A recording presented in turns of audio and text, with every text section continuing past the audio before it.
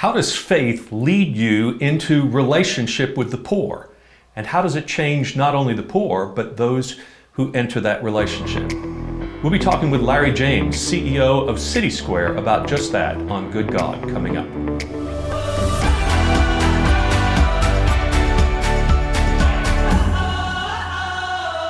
Welcome to Good God. I'm George Mason, your host, and I'm pleased to welcome Larry James to our show. Larry, good to have you with us. Thanks, George.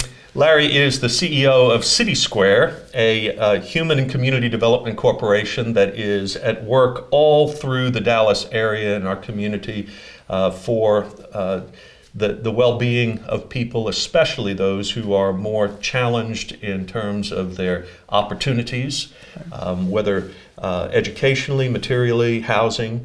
And Larry, housing is something I think we should really talk about because it is a pernicious challenge in every urban center in this country.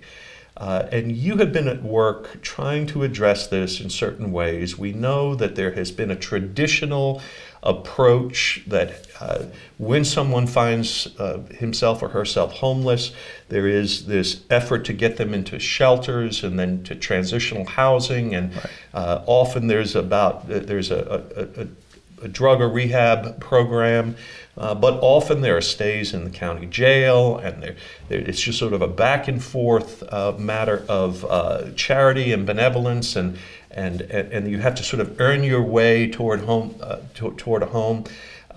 This is a catch-22. It's a never-ending cycle, it seems, that people can't seem to break out of. What have you been learning over the last decade or so that has changed your understanding of how communities can address homelessness? Well, that's a very provocative question. It's kind of interesting. City Square last year served over 40,000 different people, over 90% of whom were not homeless. So our main focus happens to be the working poor, the folks that are in masses and are often overlooked. Yes. But setting that aside, Tom Dunning and others encouraged us to enter the fray of homeless housing because we were doing workforce housing. Mm-hmm. Our housing company has produced almost 1,000 units of workforce housing. Mm-hmm. We shifted slightly, or I guess you could better say expanded our focus to include some homeless issues, and we have learned a lot. We now have over 700 units of housing devoted to formerly homeless people and in permanent supportive housing units. They're scattered all over the city. In some cases, we have concentrations of maybe 30 units in a 500 unit development. Mm-hmm. 25, 10, some single folks in different apartments. So we've been working now for almost a decade to understand this problem. Let me stop you there just in order to define terms a little bit. Yeah. You've used language of workforce housing, sometimes called affordable housing, and you've used the term permanent supportive housing. So as I understand it, Dallas is a city that lacks about 30,000 units of affordable housing. Is that still that's what City Hall says? Okay, so you think it's even more than that? Could be more than that. It's hard to measure. So when people are trying to understand that, try to imagine that what we're talking about here is people who are actually having jobs. They work often for minimum wage or a little bit more than that, and their families just barely can make enough to meet their bills and sometimes can't. But in order for them to rent an apartment, to have a place to live, it takes so much of their income to find a place that often what happens is they have to leave the city, and then they need a car because they don't have public transportation. That car may not have insurance. Then there may be issues with regards to a child gets sick and there's no support. So we have a kind of flow of problems because the people who work in a certain area can't live in that area. Correct. And so the idea is, how do we have different levels of housing within the urban center? Correct. And we are lacking that particular thing. Huge problem. It's a huge problem, and it's one that I think our council has tried to address. with developers requiring that a certain amount of affordable housing be included in new projects and things of that nature, but it's really difficult to accomplish, isn't it? With varying degrees of success, has that policy been fulfilled? Right. Yeah. Well, there's a lot of pressure about increasing property values and making sure that people feel safe in their neighborhood, and people having sometimes rational and sometimes irrational fear about all of that. And, one of the things we've discovered is the hourly wage required to lease a livable, underline livable, one-bedroom apartment is almost $17 an hour. Yeah. And the minimum wage is $7.25. $7.25. And some cities have been taking it upon themselves to increase that as much as to, I think, about $15, $17. There are some that I think the city of Dallas has done some of that, and they're just below $11 an hour for city employees. City employees. Right. They have no authority but not mandated. Can't do it in Texas. Right. Yeah. Okay. All right, so that's affordable housing and not the focus of what we're talking about here, but when you use the language of permanent supportive housing, that's a very descriptive term. Yes. So say something about that. Okay, so of our 700 plus apartments, all operate permanent supportive housing strategies. And they also employ a housing first theory, which simply means if you're homeless, you're housing ready. You don't have to jump through any hoops that we create. There are no requirements to get into our apartments other than just the standard leasing requirements of any lease agreement. And we waive criminal backgrounds in many cases in some of these apartments. People do really well once they're housed. So that's our basic philosophy: housing first, not transit. We don't have any transitional housing units. Okay, so let me be the offended person who says this is contrary to American meritocracy, right? To the idea that every person should be personally responsible and earn the right to have anything, that no one is owed by their neighbors a house or a job or something of that nature. And so are we undermining personal responsibility here? Are we creating a further culture of dependency in which we are saying to people, your behavior doesn't matter, and doesn't that reduce the sense of dignity that comes from personal achievement and work and all of those things? Right. So I could launch off into that direction and talk for a long time about this sort of inadequate definition of morality. All right. That does not take into account life circumstances, health issues, our economic system and the way it's structured. I mean, I can go for a long time talking about all that. But when people say that sort of thing to me, I try to shift to the economic argument, which is really underneath a lot of it. And I state a fact, and I ask a question. The fact is, we can save the county millions of dollars a year by going ahead and housing people immediately. Because once we get them housed with a permanent supportive housing strategy, we can reduce their admissions to the ER. We can begin to work with them at their decision on their issues, whatever they might be. We can stop all the trips to jail, and I'll say more about that in a minute, but that's a fact. The question is, would you rather have homeless people, that, like you've described and like you understand them, would you rather have them on the sidewalk or in my building?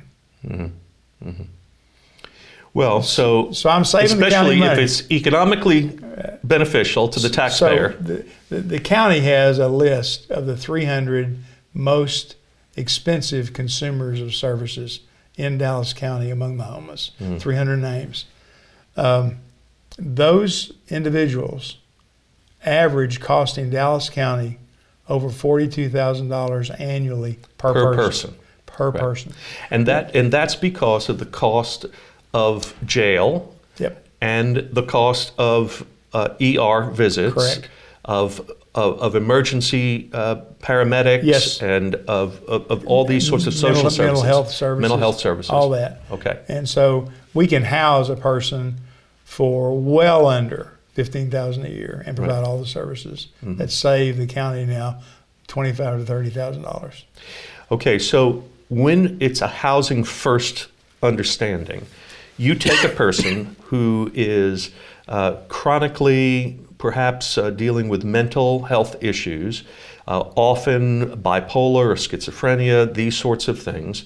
Addiction to drug and/or alcohol, who has a limited demonstrated capacity to care for themselves. Correct.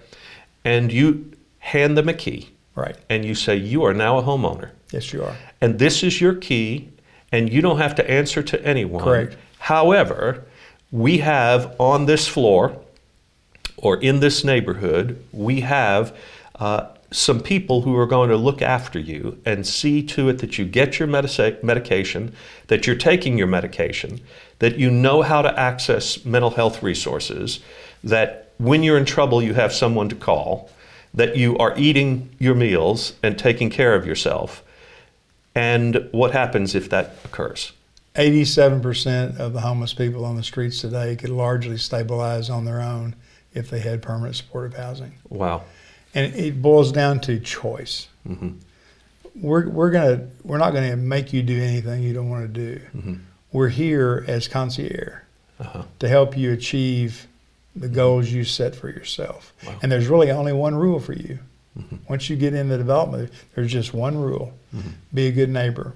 Yes. If you're still struggling with alcohol, struggle inside your house. Mm-hmm. Don't bring it into the common areas. Mm-hmm. Know, however, that in your struggle, we're right here, one step away, and we're willing to engage you in that problem. But you've got to make the choice. Right. That's just how it works anyway. Right. And so... and that's really true whether they're on the street or in a permanent supportive housing setting, but at least when they're in a permanent supportive housing center, they are freed from the vulnerability that the street represents, from the need to beg, Right. to bother businesses and Right. individuals and neighbors, and also to cost the taxpayers enormous amounts of money. Exactly. You know, I know one thing really for certain. I have to eat every day. I can't go very long without that. Mm-hmm. And I have to take care of my bodily functions every day. Right. And if I have nowhere to go, literally, Mm-hmm. and nothing to nourish me in a consistent way, Mm-hmm. I'm going to be a problem, and I'm going to have problems. There is an acronym that we're familiar with that many people need to be introduced to, and it's a concept that many people have to come to grips with, I think, in our community. It's called NIMBY. Yeah. Not in my backyard. There are a lot of people who agree with the kinds of things we're saying and would say, you know, that makes a lot of sense. And then we ask them to approve the building of these permanent supportive housing units in their community, and immediately the NIMBYism takes place. That's right. So in almost 25 years, we have never done a housing intervention, either through leasing or through construction, where we didn't have a fight over that, what you just described. Right. We've been run out of more neighborhoods than you can imagine, with just even the idea. Right. I understand that the idea is rooted in a lack of understanding, Mm-hmm. a lack of experience, a lack of exposure.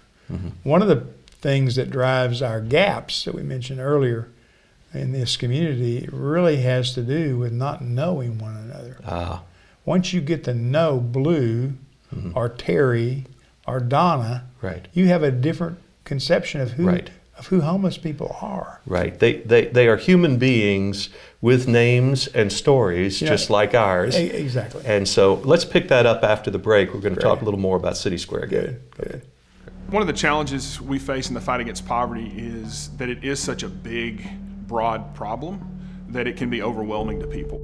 Can I really make a difference? Is that something I can really impact? And the answer is yes.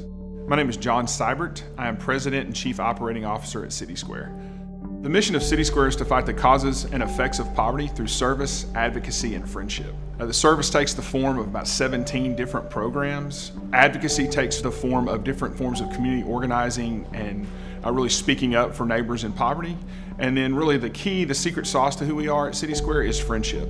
City Square is really in the people business. And so our fight against poverty is all about relationships and investing in people. There are no clients, there are only neighbors.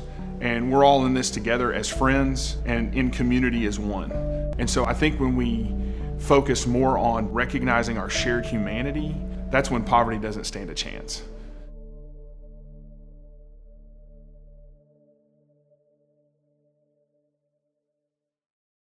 We're back with Larry James. Larry, we were talking about permanent supportive housing and addressing homelessness, and I think the question is, there are challenges, Sure. obviously, to accomplishing all of this, but there are models that you have piloted, including the cottages at Hickory Crossing. Hickory Crossing, which were an extremely expensive modeling, pilot modeling, and I know that you've been able to drive the cost down now of how to do that.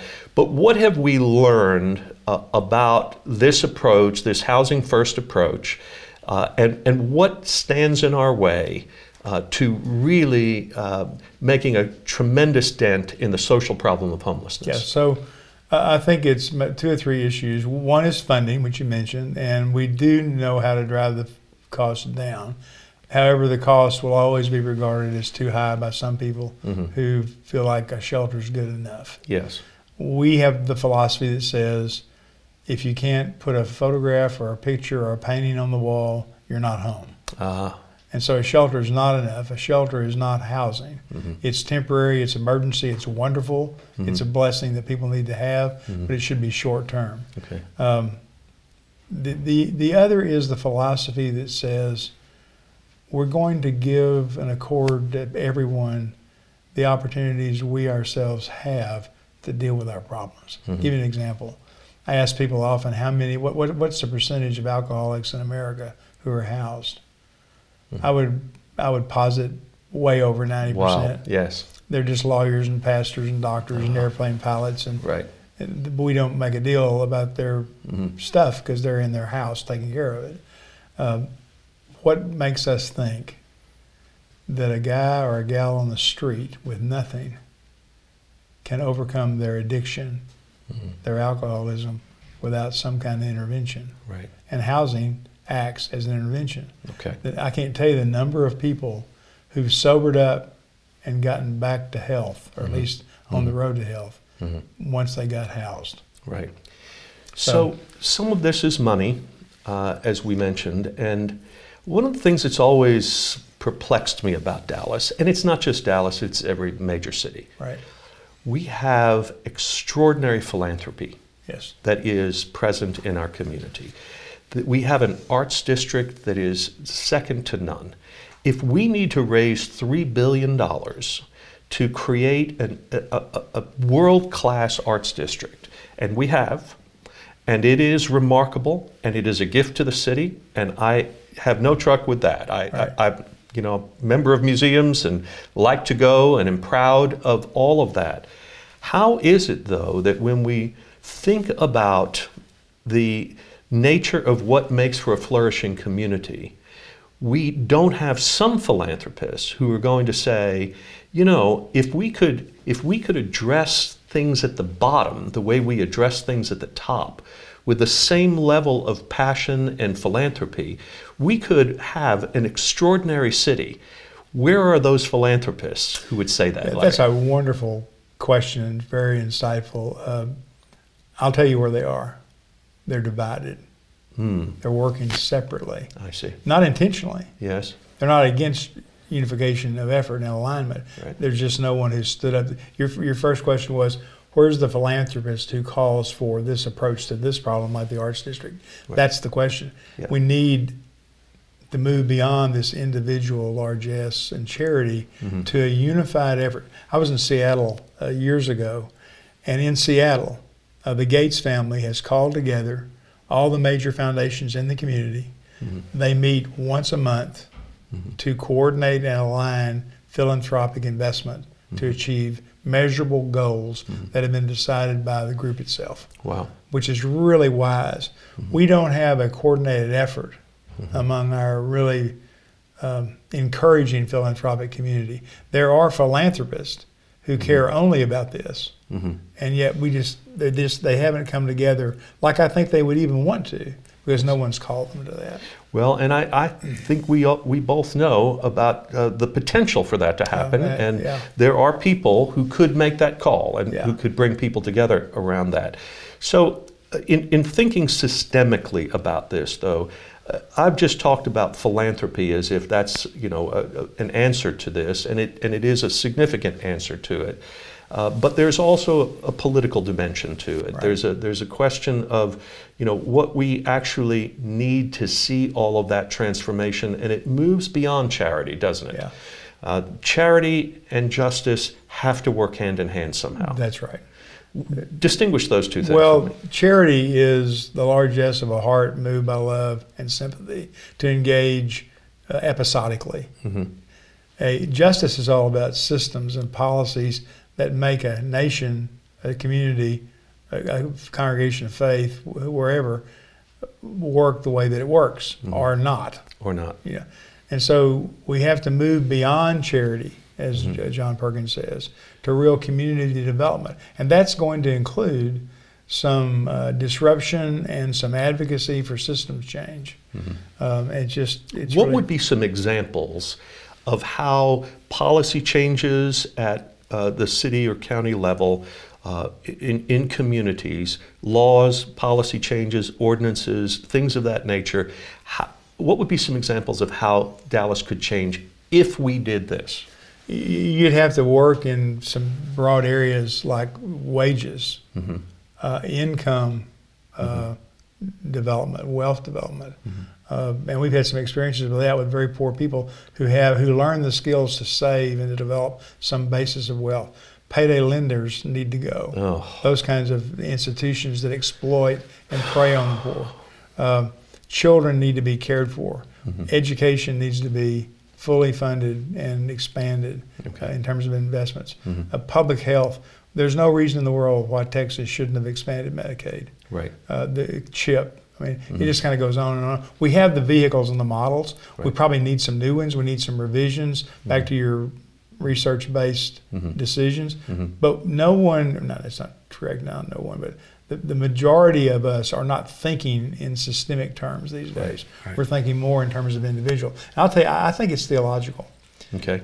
I believe that we are shaped by a caricature of Calvinism. Calvinism, just describe that a little more. Well, the idea that there are an elect, right? And the evidence or the mark of election is, guess what? Wealth. Wealth, yes, that's historically been. And so, in other words, if I'm doing the right thing, God will prosper me. Exactly. Which the corollary is, if I find myself in poverty, I must be doing the wrong thing. Yeah, exactly. And I am the wrong person. Yes. I'm on the wrong side of that great divide. Yes. When in Matthew 25, Jesus turns all that upside down, really, doesn't he? Yes. And he says, I am, in fact, these people you consider to be less. Right. Right. And so it's part theological. It's always been curious to me that poverty would grow in Dallas at the rate that it's grown while the economy is booming and while we have a church or a faith community virtually on every corner. Yes. The Urban Institute issued a study in the last month that ranked 274 cities on several axes of inclusion. So there was a study that measured the inclusivity of cities in the United States. 274 cities were analyzed. Dallas finished 274th out of 274. Wow. So we have work to do here in terms of including one another in these discussions to change the system while we are maintaining our charitable hearts and our openness to one another. Wow. You know, I think one of the hopeful things I see about that is that there does seem to be a new generation of religious leaders that is calling attention to this, that is willing to step up and say this is not acceptable in a city known for its faith communities. Right. And its wealth. And its wealth, absolutely. And I think on the other side of that too, we're seeing that the city has recognized that if you want to attract a company like Amazon, for instance, for its second headquarters, they are looking at these kinds of things to see how do people at each economic stratum live. What's the quality of life in a city? And we seem to have judged Dallas historically on the basis of how many billionaires we're making, of how much wealth we're creating, without looking at the total sense of community and what's taking place there. So my hope is, at least, that some of these factors economically are going to drive us to pay better attention to that, because it's going to be otherwise a continuing decline or increase in that wealth gap that exists. Yeah, that's absolutely correct. Yeah. So Larry, what are some of the greatest challenges you think Dallas faces now? You just mentioned this quality of life one. We've talked about homelessness. We've talked about some of the investments that need to be made. If you were to say, Dallas is my home, this is the place I live, my faith calls me to be involved in this, as we know it does, and people are watching this and listening to this, what would you say is crucial that if we could turn this in Dallas in the next decade, what would you say would be important? We need to double down on our efforts in public education. Public education. To give the children that are in our schools a chance to really succeed. Yes. But we must understand that their low performance in standardized testing that gives us this data we need is linked more to poverty than any other factor. The children of the poor have many, many, many times fewer experiences than the children of the rich. Yes. And I've got story after story after story that validates that.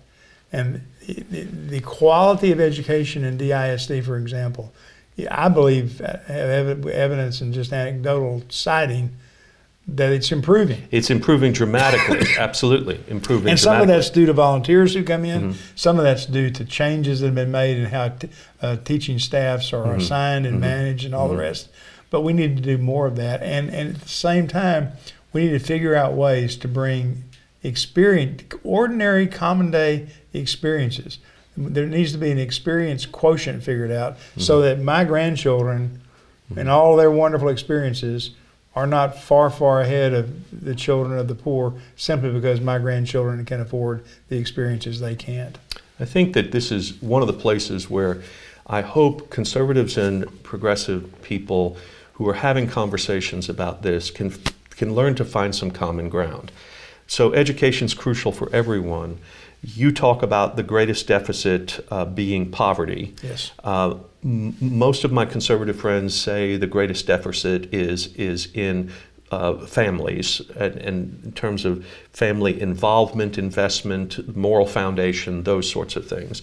But if I would agree with that if you can afford it. Well, that's what I'm trying to get to, is some of these factors are related to the poverty factor, exactly, and vice versa. Right. That, I mean, in fairness, that there are self-management issues that do come with poverty, but the way out of poverty is also through an increased capacity for self-management and for discipline and all of that too.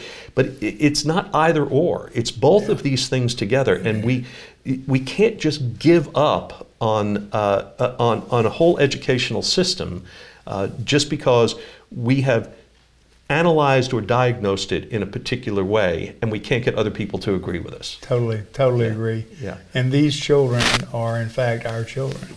Yeah. And if one of our children is not doing well, then we all need to rally and figure out what we can do to help that child succeed. I think if we could have the idea that, yes, my children are my children and I love them particularly because they are my children, but because I am a child of God, there really is no such thing as other people's children. That's exactly right. Yeah. Larry, thank you so much for thanks for having all me, you George. do. I appreciate you more than you know. Thank you. Okay. Good God is created by Dr. George Mason, produced and directed by Jim White. Guest coordination and social media by Upward Strategy Group. Here's grateful appreciation to Evolve Technology for location production facilities. Evolve Technology for home audio, video, and lighting design. Enjoy more, think less with Evolve. See their great work at evolvedallas.com. Thanks to Wendy Crispin Caterer for guest parking accommodations. Good God, Conversations with George Mason is the podcast devoted to bringing you ideas about God and faith and the common good. All material copyright 2018 by Faith Commons. One of the challenges we face in the fight against poverty is that it is such a big, broad problem that it can be overwhelming to people. Can I really make a difference? Is that something I can really impact? And the answer is yes. My name is John Seibert. I am President and Chief Operating Officer at City Square. The mission of City Square is to fight the causes and effects of poverty through service, advocacy, and friendship. The service takes the form of about 17 different programs. Advocacy takes the form of different forms of community organizing and really speaking up for neighbors in poverty. And then really the key, the secret sauce to who we are at City Square is friendship. City Square is really in the people business. And so our fight against poverty is all about relationships and investing in people. There are no clients, there are only neighbors. And we're all in this together as friends and in community as one. And so I think when we focus more on recognizing our shared humanity, that's when poverty doesn't stand a chance.